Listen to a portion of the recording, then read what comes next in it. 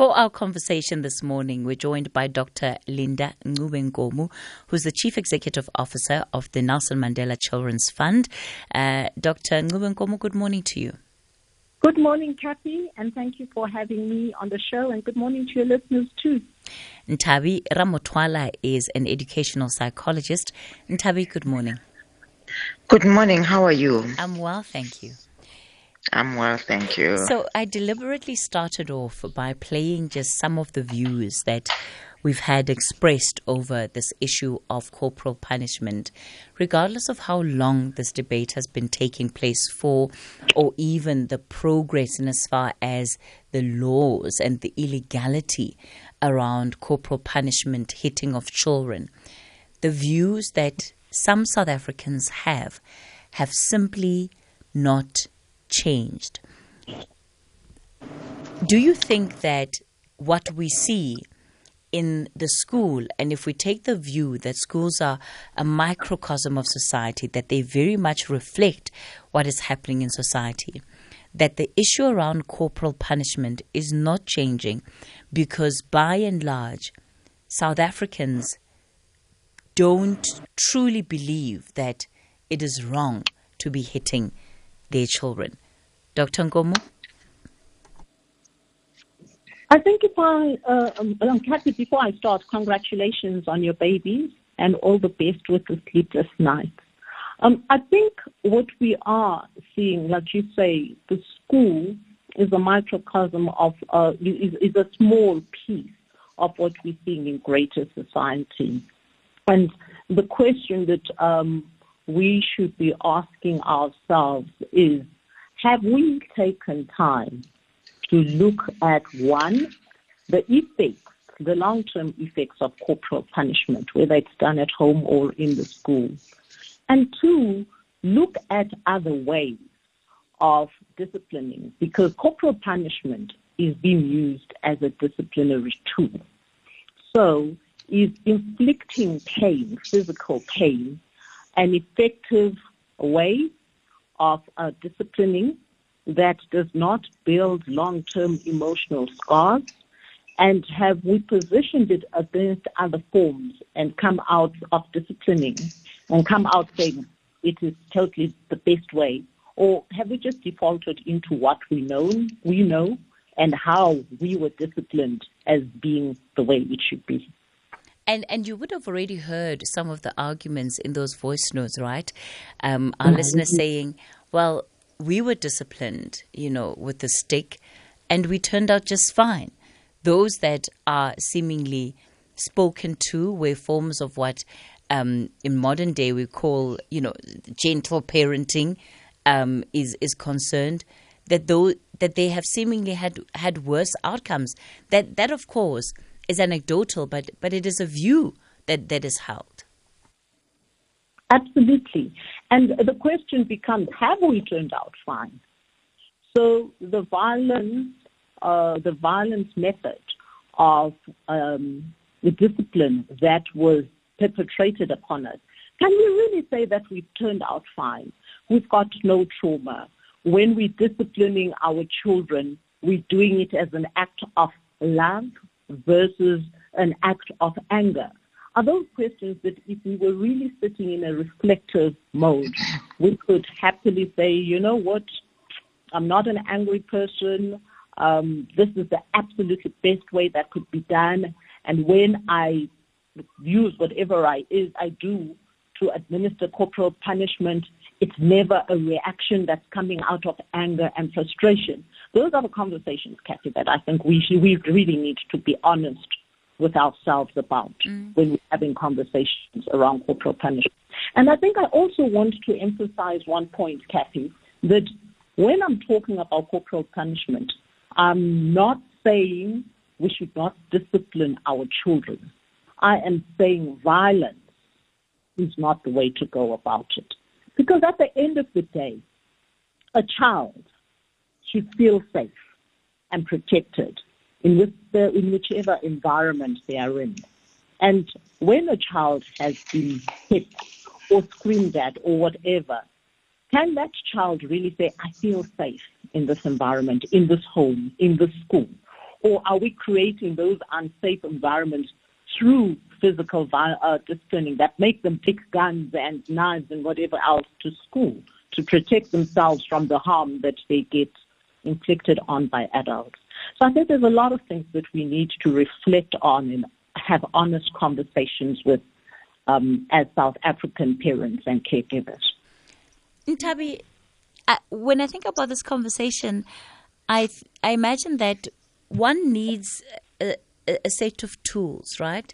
You can only work with what is in your toolbox.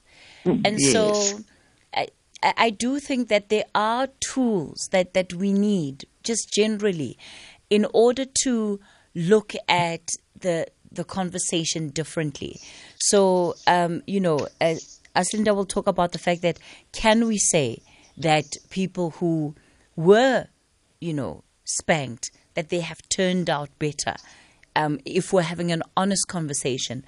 But what are the tools that we need in order to navigate this conversation in a way that can help perhaps see how alternative forms of discipline can be effective?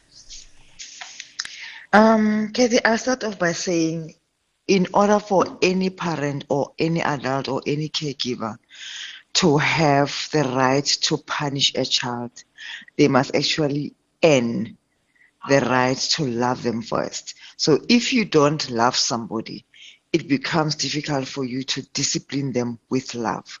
It now becomes punishment. Even in the way we say it, it's corporal punishment, it's not corporal discipline. So if we discipline from love, it changes the whole equation completely. But if you do it out of punishment and out of anger and out of all the other ill emotions that we have within ourselves, then it becomes punishment, and the intention doesn't sit well with the children. So it's important firstly to start off by saying, why do we do it? Do we have the right to punish the child? Are we doing it from the right point of love or of fear or of hate? Are we doing it for the right reasons?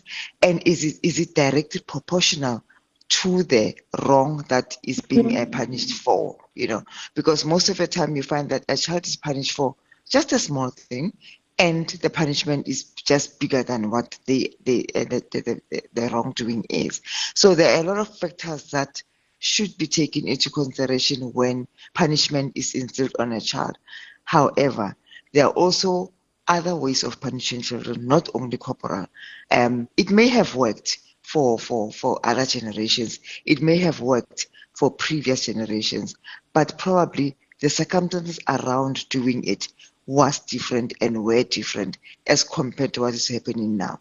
So is there any way that you can change to in terms of how we look at it, in terms of how we look at the wrongdoing that the children do, or in terms of why we do it? So we need to start off there. What is so different, Nthabi, between then and now? I think a lot of things are different.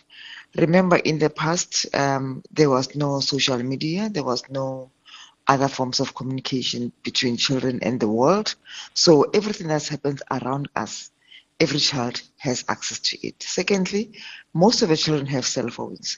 Whatever happens in the schools, they record. So whether you are doing punishment out of love as a teacher, that thing will be on the social platform within seconds, and it's trending. And once it's trending, it now becomes a negative thing that, the teacher is punishing a child for the wrong reason. Thirdly, because our parents or us as parents went through corporal punishment, our attitude changed. We promised ourselves that we will never punish our children like that. And as we promised ourselves that we will never punish our children like that, we then didn't have developed alternative ways of punishing them because we didn't know what alternative ways can be. And secondly, we didn't even know if we punish, what intentions are we punishing for? What outcomes are we expecting? And we don't even have consistency to punish children in a manner that they know, if I break a cup, this is how I'm going to punish. We change all the time. We punish this way today, tomorrow we ground, the next day we scream at the child, the other day we don't give food. So we are not consistent. So the things that change is that consistency and the fact that we also feel that we don't have authority over our children. The government is giving us laws that sometimes disempower parents. You want to punish your child in a certain way, but because you don't understand how deep and how far wide are the laws that are executed against us will apply to us, we then don't become authoritative in terms of how we take control in terms of punishment. So it's a lot of factors that affect parents in the present day as compared to parents in the past days. If I can maybe ask about the alternative ways, because you point to that as being a problem, that on the one end you take out something that people have been using, but the education around what are the alternatives is limited. So as far as you're concerned, what are the alternative ways of discipline that have worked, that parents and that teachers, most importantly, can be looking at? The interesting part is that if you're a teacher, you have 20 students in a class or 20 learners in your class. All of them are different. And all of them being different, they all come with their different backgrounds and different values that come from their families. Whatever families believe in will affect how the child interacts with other children in their class and how they receive your punishment as a teacher. So the first thing that you do, you educate children about behavior and punishment and behavior and reward. That if you do these things correctly, this is a reward I will give you. But if you do this thing wrongly or you behave in a wrong way in my class, this is a punishment that will be executed against you. So negotiating terms in terms of punishment and recruitment is the first step. Secondly, understanding the children. There are children who do well with punishing by withdrawing certain benefits. For instance, if they're supposed to go for lunch, you say you are going for detention because you didn't do well. It may work well for one child, but for the other child, it may not work well. Understand the dynamics around that. So it may be different things. So much as you may say these are the methods of punishment for children, also understand which methods work for which children and which method works for what kind of behavior that is being corrected. So no different ways. It may be detention, it may be withdrawal of benefits, it may be withdrawal of attention instant, it may be punishment, what do they call it? Punishment corner, where you send a child to some corner where they're not supposed to interact with other children. It may be withdrawal in terms of not attending certain events in the school that children like, not attending activities that other children are attending and the child is not allowed to attend. So as a school or as a teacher, you may be creative around ways of punishing a child. And the other most important thing, communication. You communicate to a child why you are punishing them for a certain behavior, why you do what you do, and do it from a position of authority, do it from a position of love. You are not doing it from a position of anger and the fact that you are an adult and you're a teacher, so therefore you have a right to punish your child. But if you do it from a position of love and a position of authority and a position of understanding, I understand that you didn't do your homework. Unfortunately, not doing your homework doesn't correspond to what we expect of you as a child. You are therefore going to be punished in this manner. And sometimes getting the lowest mark can be punishment on its own in relation to what the child has done. So understanding your children, I believe, will be the biggest and the first biggest start for any teacher in any school. Is this realistic, though, when we're looking at a public education system that on average is sitting with 40 learners in a class, and 40 really being the bare minimum in many instances? Yes. Well, it may be realistic in manageable numbers. However, in most schools, a lot of schools, as most parents have just said, we grew up with corporal punishment, and it was not about 20 students in a class. We used to be about 40, 50, 60 learners in a class. but a teacher would be able to control and manage the number of learners in a class. Now, currently, because of what is happening in terms of our education system, it becomes difficult. It becomes difficult to manage a big number in a class. It becomes difficult to punish a big number in a class. Hence, I said consistency is important. If a child knows that if I do X, I will be punished in a particular manner, then they know what they expect in terms of the consequences of their behavior. So yes, it may be realistic, and to some instances where punishment is not supported by explanation, is not supported by the school, is not supported by the parents, then it becomes unrealistic a bit. All right. That is educational psychologist Nthabi Ramothwala. We're going to leave it there with her for this morning, but we'll continue the conversation with Dr. Linda Ncube Nkomo, who's the CEO of the Nelson Mandela Children's Fund. Lots of your WhatsApp messages on this very issue. I'll play some of those in a moment. It's time for your latest headlines. The Talking Point with Kathy Motlatlana. Weekdays, 9 a.m. till midday. We're looking at the issue of corporal punishment, I think more specifically within schools, but the broader conversation really is around what are the tools that parents and teachers are using to discipline minors that are in their care. And we're seeing this, of course, translate into 84% of learners who say that they've experienced corporal punishment within the school environment. And we know that corporal punishment has been outlawed. Since 1997, it's been outlawed, and yet it continues unabated. Dr. Linda Ncube Nkomo is on the line, and she's helping us navigate our way through this conversation. One of the things that you've said, Dr. Nkomo, is that you're surprised by the fact that there isn't outrage over these figures. It is very surprising that there is no outrage around these figures. And Kathy, as I've been reflecting upon the lack of outrage, as well as your earlier conversation with Nthabi, one of the questions that I asked myself is, to what extent have parents outsourced the raising of their children to teachers? So Nthabi was talking about essentially boundaries being set in the classroom. But the question that I would ask is, when we're setting boundaries in the classroom, are we setting boundaries for children who are coming from homes where boundaries around what is acceptable and unacceptable behavior have been set? Or are children expected to run wild at home, whatever that would look like, but when they come to the classroom, a teacher is then expected to set boundaries that they can adhere to? So at the end of it all, my question is, what's happening in the home? Because that's where it all starts. Are children being told that these are the non-negotiables? Respect is a non-negotiable. Being able to master your emotions and being able to communicate using words rather than fists is a non-negotiable. So are those the things that we are setting up as the ground or foundation in our homes, or is there none of that at home, but we're expecting teachers to do that for us?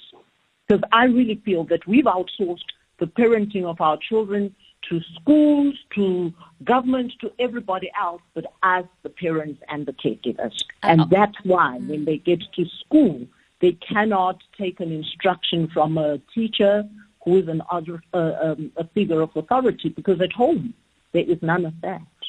I want to play some of the voice notes that are being sent through to the show on this conversation, and I think they really highlight just what the views are of parents and how parents approach this conversation too.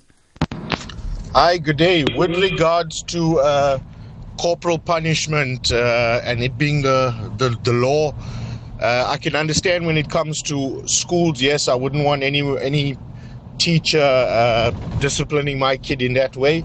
But when it comes to the home, when the government starts paying for my child's education, clothing, food, entertainment, then they can tell me how to discipline my child at home. Thank you very much.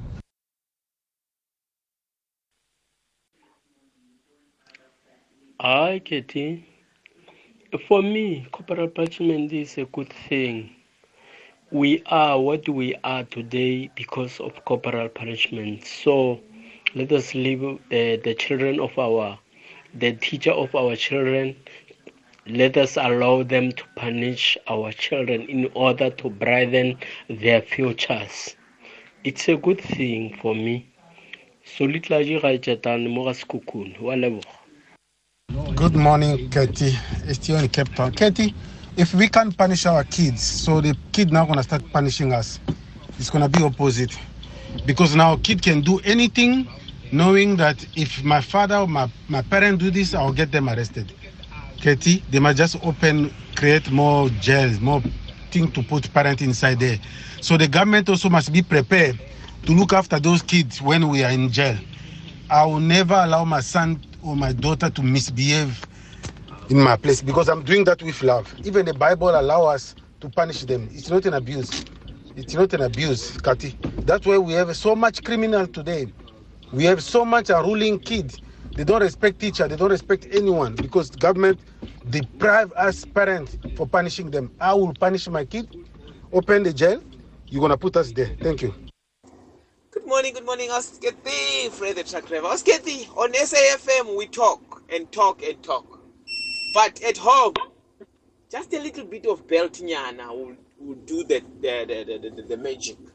Just a little bit of beltinyana. The police won't arrest you for beating your child. They are beating their child, putting them in the straight path. Osketi, you will see, the boys are growing, the twins are growing. You will see, talking won't help. Talk, we do it on SAFM, but at home, a little bit of beltinyana will do the magic. Good morning, Osketi. Hi, Katie. It's Brian here. My comment on discipline. Discipline is how when a parent lays a foundation at an early age, you must know how your kids behave and you must know how to control their behavior. Don't put pressure on them.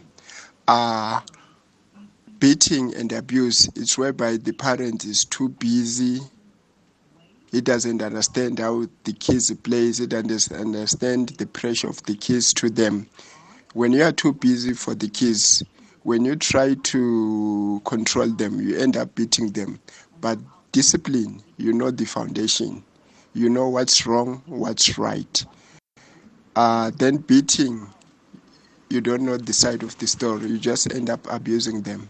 That's why you end up having those kids who are stubborn in school, who are stubborn to other kids. We end up being abusers or we end up being bullied at school because the way how we discipline our kids, we are failing to lay a foundation, by Project Land. Dr. Linda, based on what our listeners are saying, I wonder if the reason why corporal punishment seems to be the go-to is that it seems to be what people know and what they understand and what they see as effective. Kathy, I totally agree with you. As I was listening to the voice notes, I was thinking, there's the answer to Kathy's question, why is there no outrage?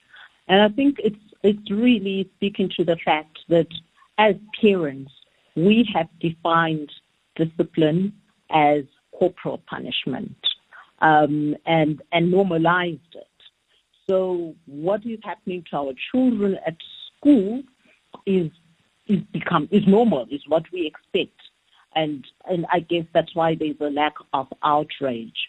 But the question that I'm asking myself is, if you as a parent, I think one of the parents was said this, if you as a parent find it totally unacceptable that somebody would raise their hand to your child, why is that form of discipline acceptable to you? Because if you as if a parent heard that a child was put in a naughty corner, they wouldn't go into an uproar about it. Or a child had their cell phone withdrawn, they wouldn't go into an uproar about it. But if they heard that a child was smacked and that causes uproar, surely that should ask the question, why have I got this this struggle of somebody else can't do it? And is that then not the answer, that the reason it would make me upset for my child to be smacked by another person is because it's not right. Therefore, it should not be right when I do it. So, yeah, Kathy, human behavior is always interesting. But I think to answer the question, we've normalized it in our homes. We think it's the only way to do it, and anything else must take the high road. Yeah, and I don't get the sense necessarily that you have a lot of parents out there that are against teachers taking on this form of disciplining, at least not based on what some of the interaction has been so far. I want to play this voice note that has an experience of a parent who I'm not sure whether his child may have been beaten at school, but let's listen to what he has to say. Good morning, Kathy, and your guests and fellow listeners. Just last week, I lashed out on the school principal for beating my child. And then it turns out that the child is not doing assignments at school and is being rude to educators and the other kids. And then I had to apologize to the principal and ask him to continue doing whatever he's doing to take corrective measures on the kids. The kids are for the parents at home, and they are for the school and the school management at school. We must not interfere as long as it is constitutionally done and it's not a punitive action that is damaging to the child. It must happen. Corporal Punishment must continue. Anonymous. Oh, Kathy, I missed Morning, that. Kathy. It sounded like there was a lot of wind.